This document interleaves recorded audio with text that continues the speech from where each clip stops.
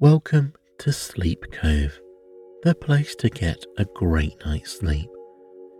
Please listen to this recording in a place where you can safely go to sleep.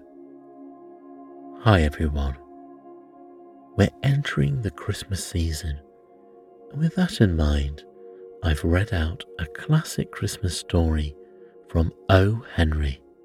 The story describes a husband and wife who are buying and exchanging Christmas gifts for the first time. I really hope you enjoy it.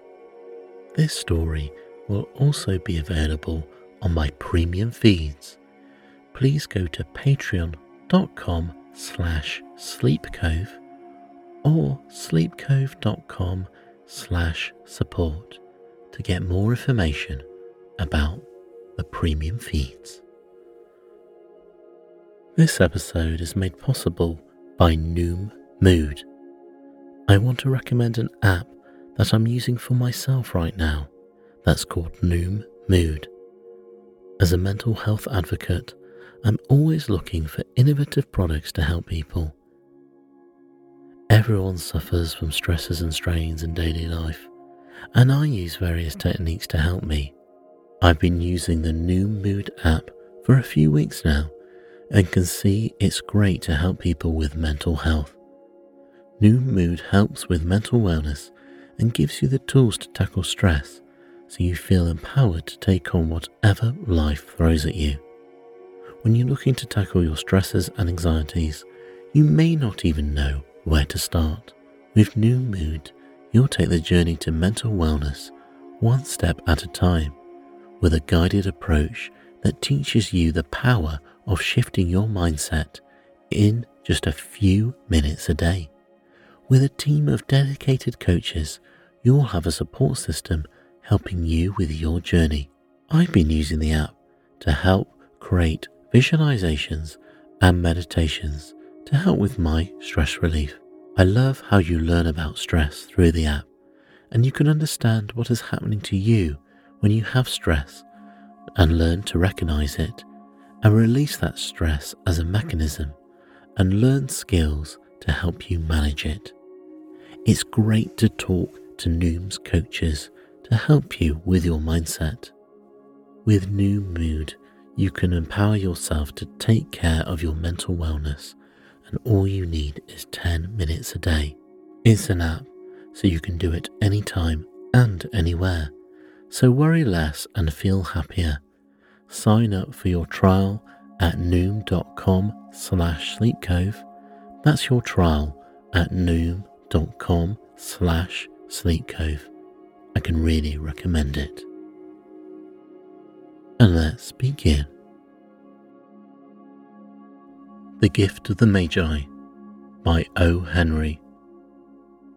$1.87. That was all. And 60 cents of it was in pennies. Pennies saved 1 and 2 at a time by bulldozing the grocer and the vegetable man and the butcher until one's cheeks burned with silent imputation of parsimony that such close dealing implied. 3 times Della counted it, $1.87, and the next day would be Christmas. There was clearly nothing left to do but flop down on the little shabby couch and howl. So Della did, which instigates the moral reflection that life is made up of sobs, sniffles, and smiles, with sniffles predominating. While the mistress of the home is gradually subsiding from the first stage to the second, take a look at the home. A furnished flat of $8 per week. It did not exactly beg a description, but it certainly had that word of the lookout for the beggar squad. In the vestibule below was a letterbox into which no letter would go, and an electric button from which no mortal finger could coax a ring. Also appertaining thereunto was a card bearing the name Mr. James Dillingham Young. The letters that spelled out Dillingham on the letterbox had been flung to the breeze during a former period of prosperity, when its possessor was being paid $30 per week. Now, when the income was shrunk to $20, the letters of Dingingham looked blurred, as though they were thinking seriously of contracting to a modest and unassuming D. But whenever Mr. James Dingingham Young came home and reached his flat above, he was called Jim and greatly hugged by Mrs. James Dingingham Young, already introduced to you as Della, which is all very good. Della finished her cry and attended to her cheeks with the powder rag. She stood by the window and looked out dully at a grey cat walking a grey fence in a grey backyard. Tomorrow would be Christmas Day, and she only had $1.87 with which to buy Jim a present.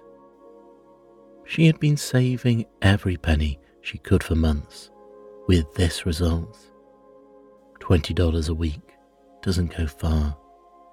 Expenses had been greater than she had calculated. They always are. Only $1.87 to buy a present for Jim.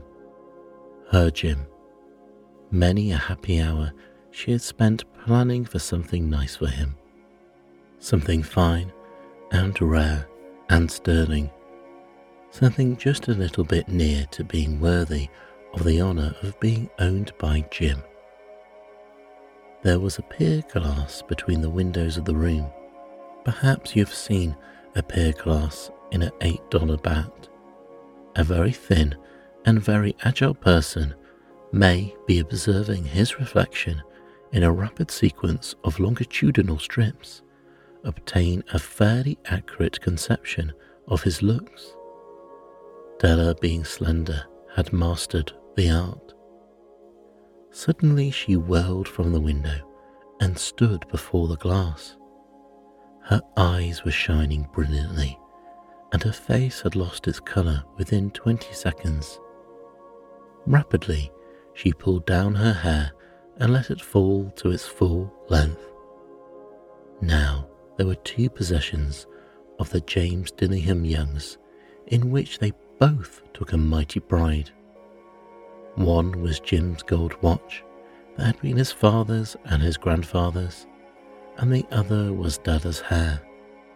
Had the Queen of Sheba lived in the flat opposite the air shaft, Dada would have let her long hair out of the window some day just to dry it, just to depreciate Her Majesty's jewels and gifts. Had King Solomon been the janitor with all his treasures piled up in the basement, Jim would have pulled out his watch every time he passed, just to see him pluck at his beard from envy. So now Della's beautiful hair fell about her, rippling and shining like a cascade of brown waters. It reached below her knee and made itself almost a garment for her. And then she did it up again, nervously and quickly. Once she faltered for a minute and stood still, while a tear or two splashed on the worn red carpet. On went her old brown jacket, and on went her old brown hat, with a whirl of skirts, and with a brilliant sparkle still in her eyes, she cluttered out of the door and down the stairs to the street. Where she stopped, the sign read, Madame Sofrani, hair goods of all kinds. Della ran up the stairs and collected herself, panting. Madame, too large, too white, chilly, hardly looked like Sofrani. Will you buy my hair? Asked Della. I buy hair, said Madame. Take your hat off and let's have a sight at the looks of it. Down rippled the brown cascade of hair. $20, said Madame, lifting the mass with a practiced hand. "Give it to me quick," said Della. Oh, and the next 2 hours tripped by on rosy wings. Forget the hashed metaphor. She was ransacking the stores for Jim's present. She found it at last. It surely had been made for Jim and no one else. There was no other like it in any of the stores, and she had turned all of them inside out. It was a platinum fob chain and chaste in design, properly proclaiming its value by substance alone, and not by meretricious ornamentation, as all good things should be. It was even worthy of the watch. As soon as she saw it, she knew it must be Jim's. It was like him. Quietness and value. The description applied to both.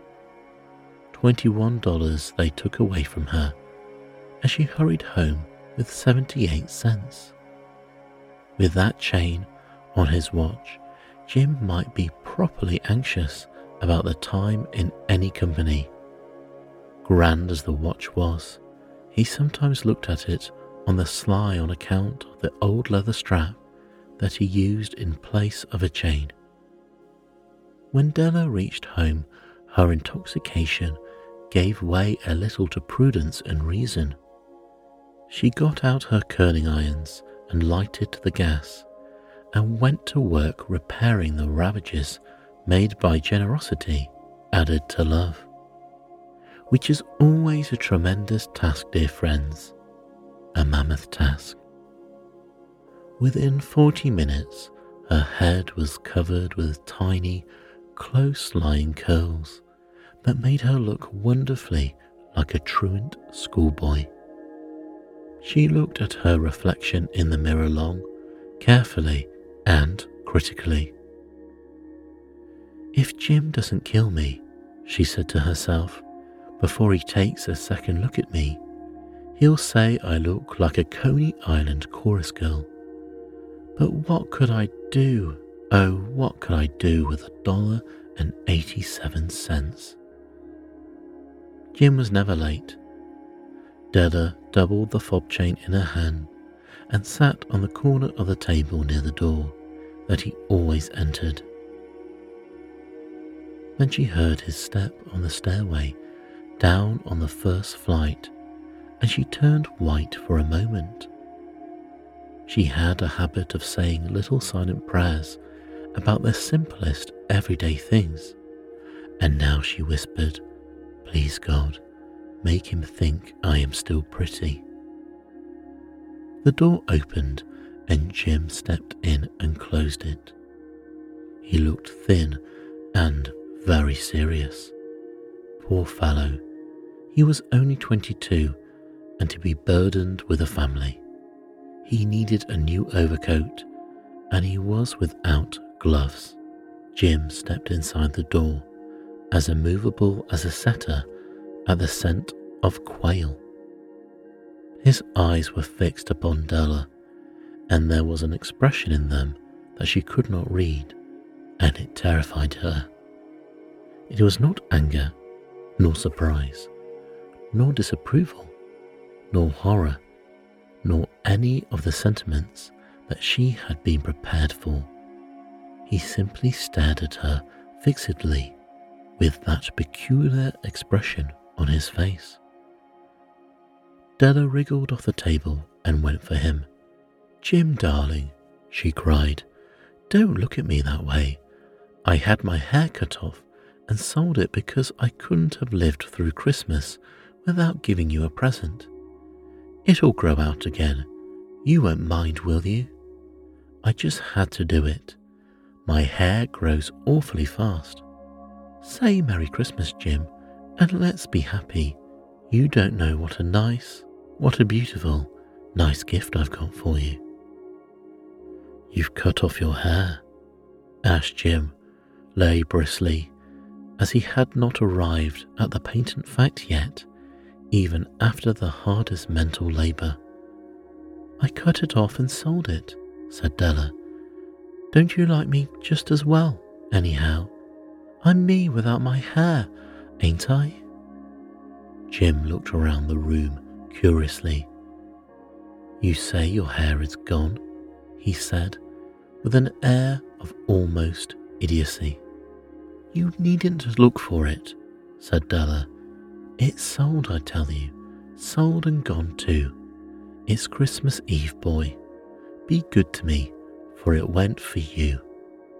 Maybe the hairs of my head were numbered, she went on with a sudden serious sweetness, but nobody could ever count my love for you. Shall I put the chops on, Jim? Out of his trance, Jim seemed quickly to wake. He enfolded his Della. For 10 seconds, let us regard with discreet scrutiny some inconsequential object in the other direction. $8 a week, or $1 million a year. What is the difference? A mathematician or a wit would give you the wrong answer. The Magi, known as the wise men, brought valuable gifts, but that was not among them. The dark assertion will be illuminated later on. Jim drew a package from his overcoat pocket and threw it upon the table. Don't make any mistake, Dell, he said. About me, I don't think there's anything in the way of a haircut or a shave or a shampoo that could make me like my girl any less. But if you'll unwrap the package, you may see why you had me going a while at first. White fingers and nimble tore at the string and paper, and then an ecstatic scream of joy, and then, alas, a quick feminine change to hysterical tears and wails, necessitating the immediate employment of all the comforting powers of the lord of the flat. For there lay the combs, the set of combs, side and back, that Della had worshipped for long in Broadway window. Beautiful combs, pure tortoiseshell with jewelled rims, just the shade to wear in the beautiful vanished hair. They were expensive combs, she knew, and her heart had simply craved and yearned over them without the least hope of possession. She hugged them to her bosom, and at length she was able to look up with dim eyes and to smile and say, My hair grows so fast, Jim. And then Della leaped up like a little startled cat and cried, Uh-oh. Jim had not seen his beautiful present. She held it out to him eagerly upon her open palm. The dull, precious metal seemed to flash with the reflection of her bright and ardent spirit. Isn't it dandy, Jim? I hunted all over town to find it. You'll have to look at the time 100 times a day. Give me your watch. I want to see how it looks on it. Instead of obeying, Jim tumbled down on the couch and put his hands under the back of his head and smiled. Dell, said he, let's put our Christmas presents away and keep 'em a while. They're too nice to use just at present. I sold the watch to get the money to buy your combs. And now suppose you put the chops on. The Magi, as you know, were wise men, wonderfully wise men who brought gifts to the babe in the manger. They invented the art of giving Christmas presents. Being wise, their gifts were no doubt wise ones, possibly bearing the privilege of exchange in case of duplication. And here I have lamely related to you the uneventful chronicle of two foolish children in a flat who most unwisely sacrificed for each other the greatest treasures of their house. But in their last word to the wise of these days, let it be said that of all who give gifts, these two were the wisest. Of all who give and receive gifts, such as they are wisest. Everywhere they are wisest. They are the Magi, the wise men.